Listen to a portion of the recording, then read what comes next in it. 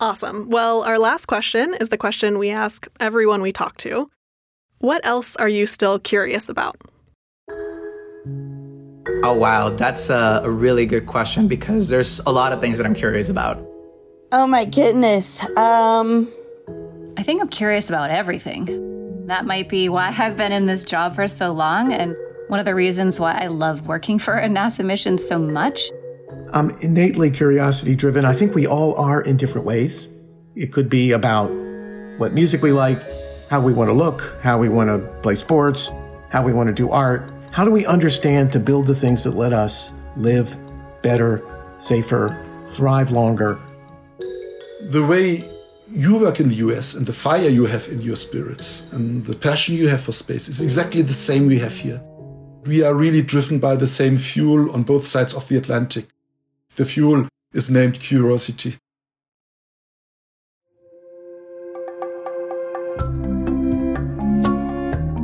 This is NASA's Curious Universe. Our universe is a wild and wonderful place. I'm your host, Patty Boyd, and in this podcast, NASA is your tour guide. Curiosity is all around us, and it can show up in a lot of different ways. We here at NASA love curiosity so much, it's in the name of this show. And it's at the heart of all the different projects that scientists and engineers take on as we explore our home planet and beyond. Science is driven by curiosity and the search for answers.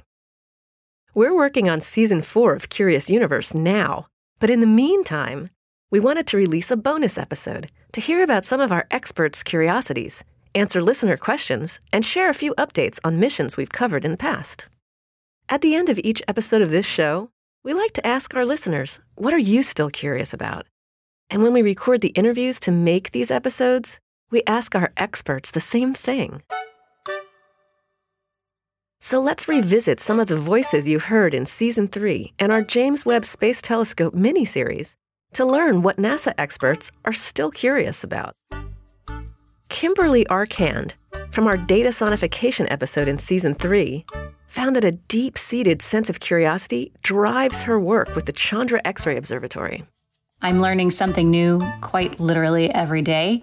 Every time you think you know the answer to one thing, you end up getting 10 new questions to ask, and I love the not knowing. I'm comfortable not knowing, so it's hard for me to predict where I will go from here or what else I will learn after this because I'll be completely surprised with something new tomorrow.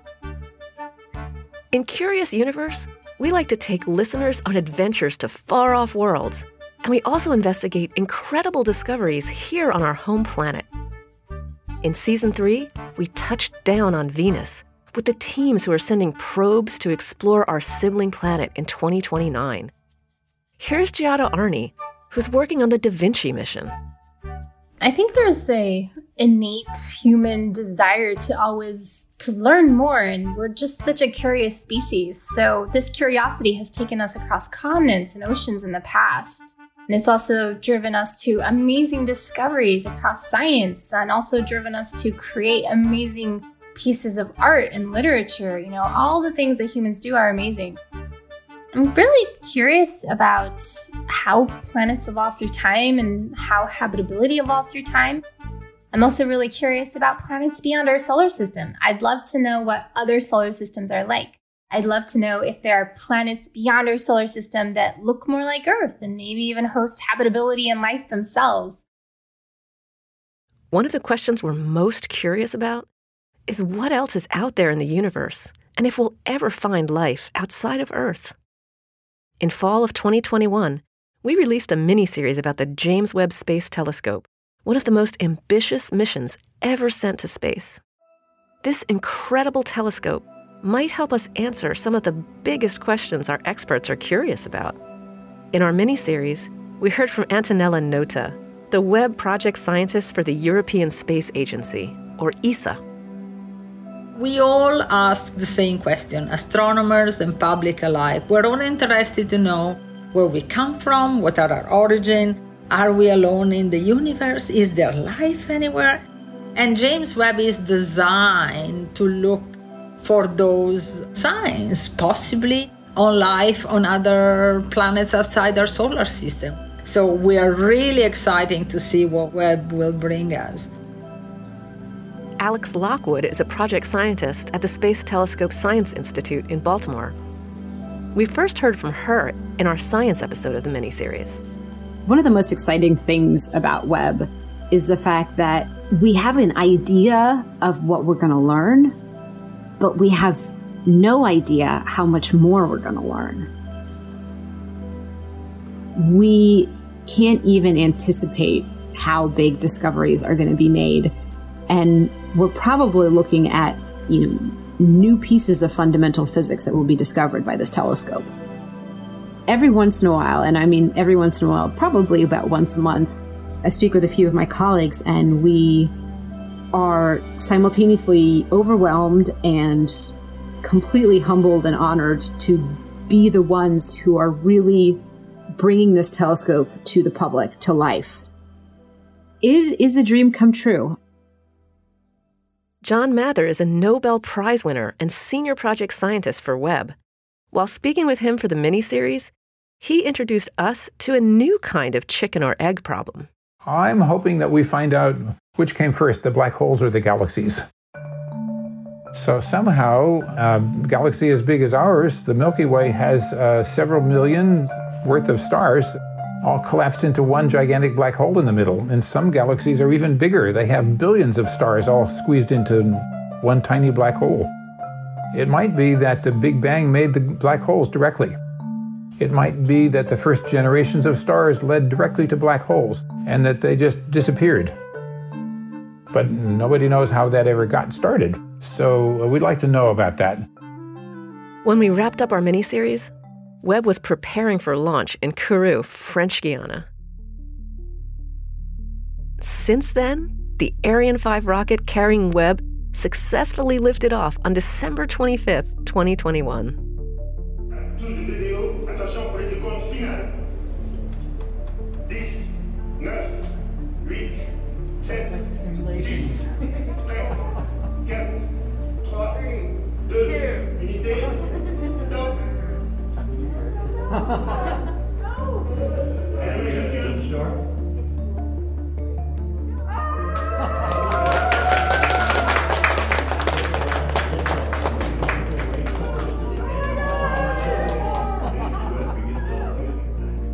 One of the hosts of the live launch broadcasts was Nicole Colon, who we heard in our planet hunting episode on exoplanets.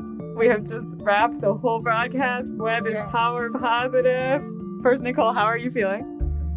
I feel much less nervous than I did before. I'm feeling very good. Nicole is going to use Webb to study the weather of a fascinating exoplanet system. So I'm part of a couple programs to study exoplanets. One of them is a really interesting system, HD 80606b. It's actually one we've known about for a long time, since the late 90s or early 2000s. And it's one that has a very eccentric orbit. So it's almost like a comet. So it travels really distant from its star and then comes in really close. And it just so happens when it comes in close, we can see it not only transit or pass in front of its star, but we can also see it when it passes behind its star. We're going to look for the formation and dissipation of clouds in the atmosphere as it gets heated up rapidly and cools down. Literally trying to see weather on this planet, which is really hard to do, but that's why Webb comes into play, because Webb's going to have the sensitivity for this. Over a nail-biting month of space travel, Webb unfolded all of its intricate pieces before arriving at its destination 1 million miles away. John, Antonella, Alex, Nicole, and countless others have continued to support Webb's journey through space and are now awaiting the first cosmic images, coming this summer, 2022. With so much discovery right around the corner, there's a lot to be curious about. I think something that really makes me wonder is what's out there. That's Sharon Cobb from our episode on the Space Launch System, or SLS rocket. The SLS is slated to have its very first flight in 2022 with the Artemis 1 mission. There's a lot to discover as we head back to the moon and eventually Mars with the Artemis program. What are we going to find when we go to Mars? What are we going to find when we go beyond Mars? What are the things that we just can't even imagine are beyond our reach right now?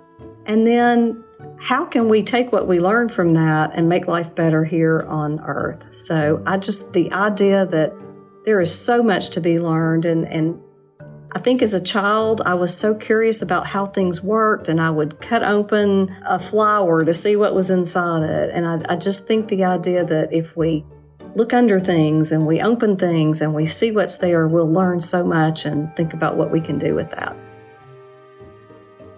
No matter what roles we take on here at NASA, many of us work at the agency because we're curious. We have a lifelong love of discovery and exploration. And still today, there's so much in this universe we don't yet know about, even when it comes to the planets closest to home. In his everyday life, David Zahn focuses on the future of flight and aeronautics. But he's curious about what his NASA colleagues are going to find on the upcoming missions to Venus. Oh my gosh, Venus. I was so happy to hear the administrator saying that they're putting 2 probes back into Venus. I think that would be a really cool planet to explore, and it's so beautiful. I don't do anything with space, but as far as being a fan, I would say that's probably my most intriguing, captivating idea of getting high-res images from Venus. My curiosity is driven about the physical natural world and what it's doing. It just grips me. And I think as people, we all do care about that in different ways as we go through our lives. We first heard from Jim Garvin, principal investigator of the Da Vinci mission, in our episode Journey to Venus. Jim has been with NASA for over 30 years, but he's still brimming with curiosity about, well, just about everything. I think my curiosity is the local natural world that I get to see every day. I take walks in the woods with my dog, and I love to see the blooming of interesting fungi. You know, every so often, a giant puffball comes up, and you wonder, how does that thing the size of a soccer ball contain 100 trillion spores, hoping to make a couple more fungi? That's a curiosity. The rocks we see that, I like to tell my kids, have never lied to me. You can read a rock like a book. And that's why geology is so much fun. And I guess my final curiosity is I'm passionate about primitive trees. It might sound weirdly strange. I love them. I see a conifer and I cringe in excitement. I don't know what it is. And I'm saddened by the fact that they're literally going extinct around us. Curious Universe spends a lot of time in space, but there's so much here on our complex and beautiful home planet still to discover. Brooke Medley took us on a tour of Antarctica in our episode about sea level rise here on planet Earth. She studies ice and its effects on ocean levels, both on the ground and with data from satellites. My biggest curiosity is what's happening at the surface. So I really am curious about snowfall and how that changes and what that means from a sea level perspective. I've had a lot of interest in trying to understand historically how has that change in snowfall impacted sea level rise. And in fact, we have shown that increased snowfall over the 20th century did actually help remove some water from the ocean. Unfortunately, it's not enough to keep pace with the ice losses that we're seeing. There's always a story to tell with the data. It's never just been done. I think that's kind of the fun part about being a scientist is you can just keep thinking and wondering, can I use that for this? And how can I do that? And maybe if I combine it with that, you just get to be curious. And that's really fun. Scientists know Earth's climate is changing, and NASA is working to map how it could continue to change in the future. This is one of our most pressing questions about our home planet. It takes a lot of people working together to investigate these problems and figure out solutions. Shivanjali Sharma is an aerospace engineer from our episode on the future of flight. Her work, like so many people at NASA, has to be careful and precise, but that doesn't mean we have to be perfect. Perfection is not a key attribute to becoming a NASA engineer. Being curious, being able to learn from your mistakes, and being able to always be willing to learn.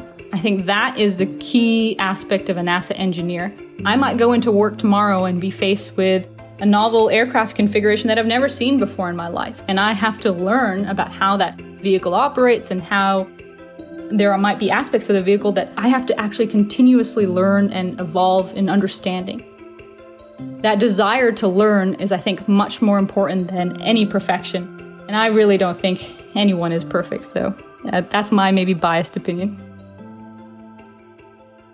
We are so grateful to our incredible experts who shared not only their work, but also their excitement and curiosity with us. But we know you're curious too.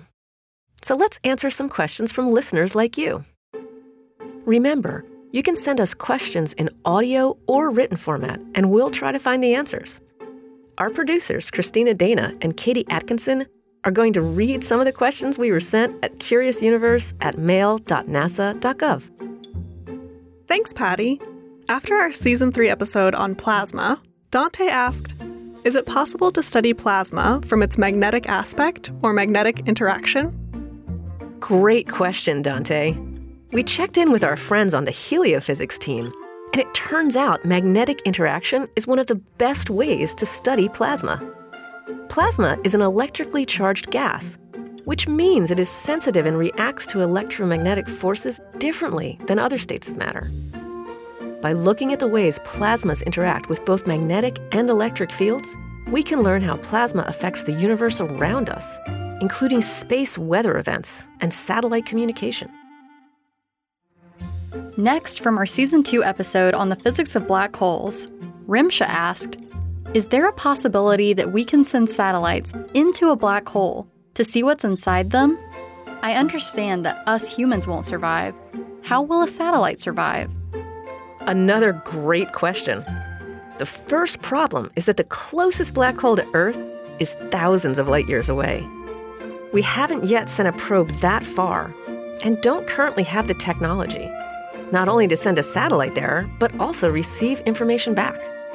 The second problem is that once something goes into a black hole, it's really hard to get any information back from it. It's hard even to get near it.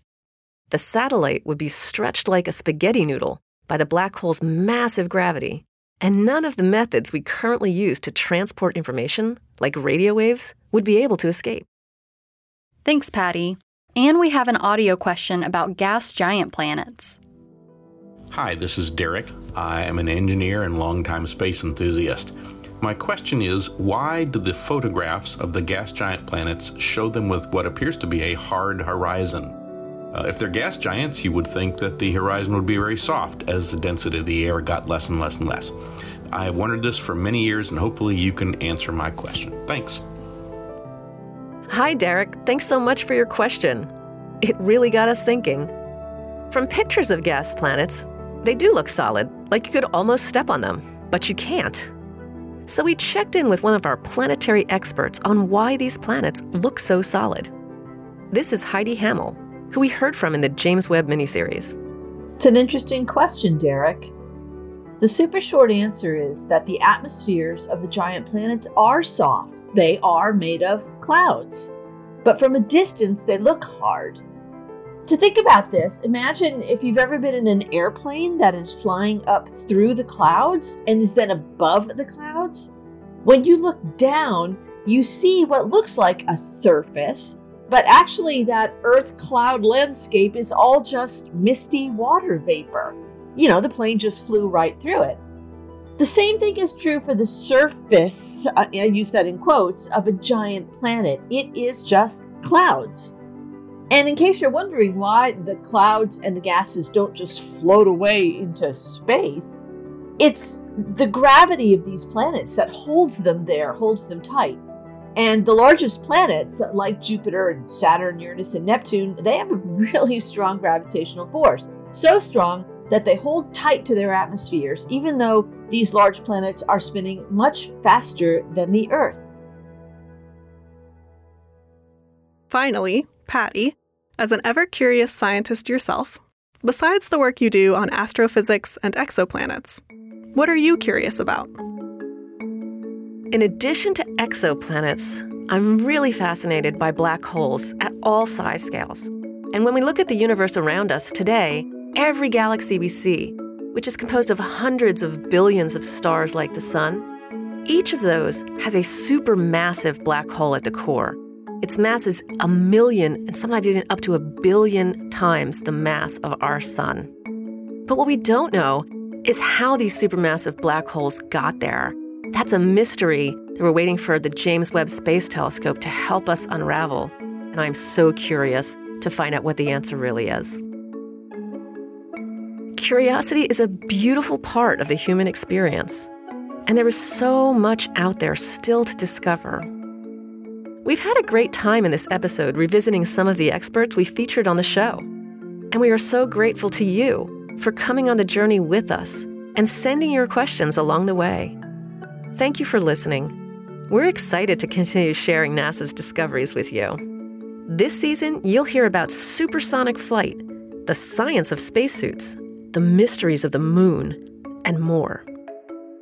In the meantime, if you'd like to be featured in a future Q&A episode, check out nasa.gov/curiousuniverse for more information about how to submit a question.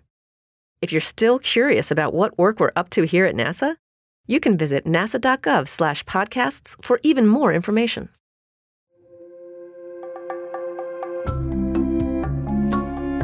This is NASA's Curious Universe. This episode was written and produced by Christina Dana. Our executive producer is Katie Atkinson. The Curious Universe team includes Maddie Arnold and Michaela Sosby. Our theme song was composed by Matt Russo and Andrew Santaguida of System Sounds. If you liked this episode, please let us know by leaving us a review, tweeting about the show at NASA, and sharing NASA's Curious Universe with a friend. All right. I want to do it again. Page 9. Ugh, this is stressful.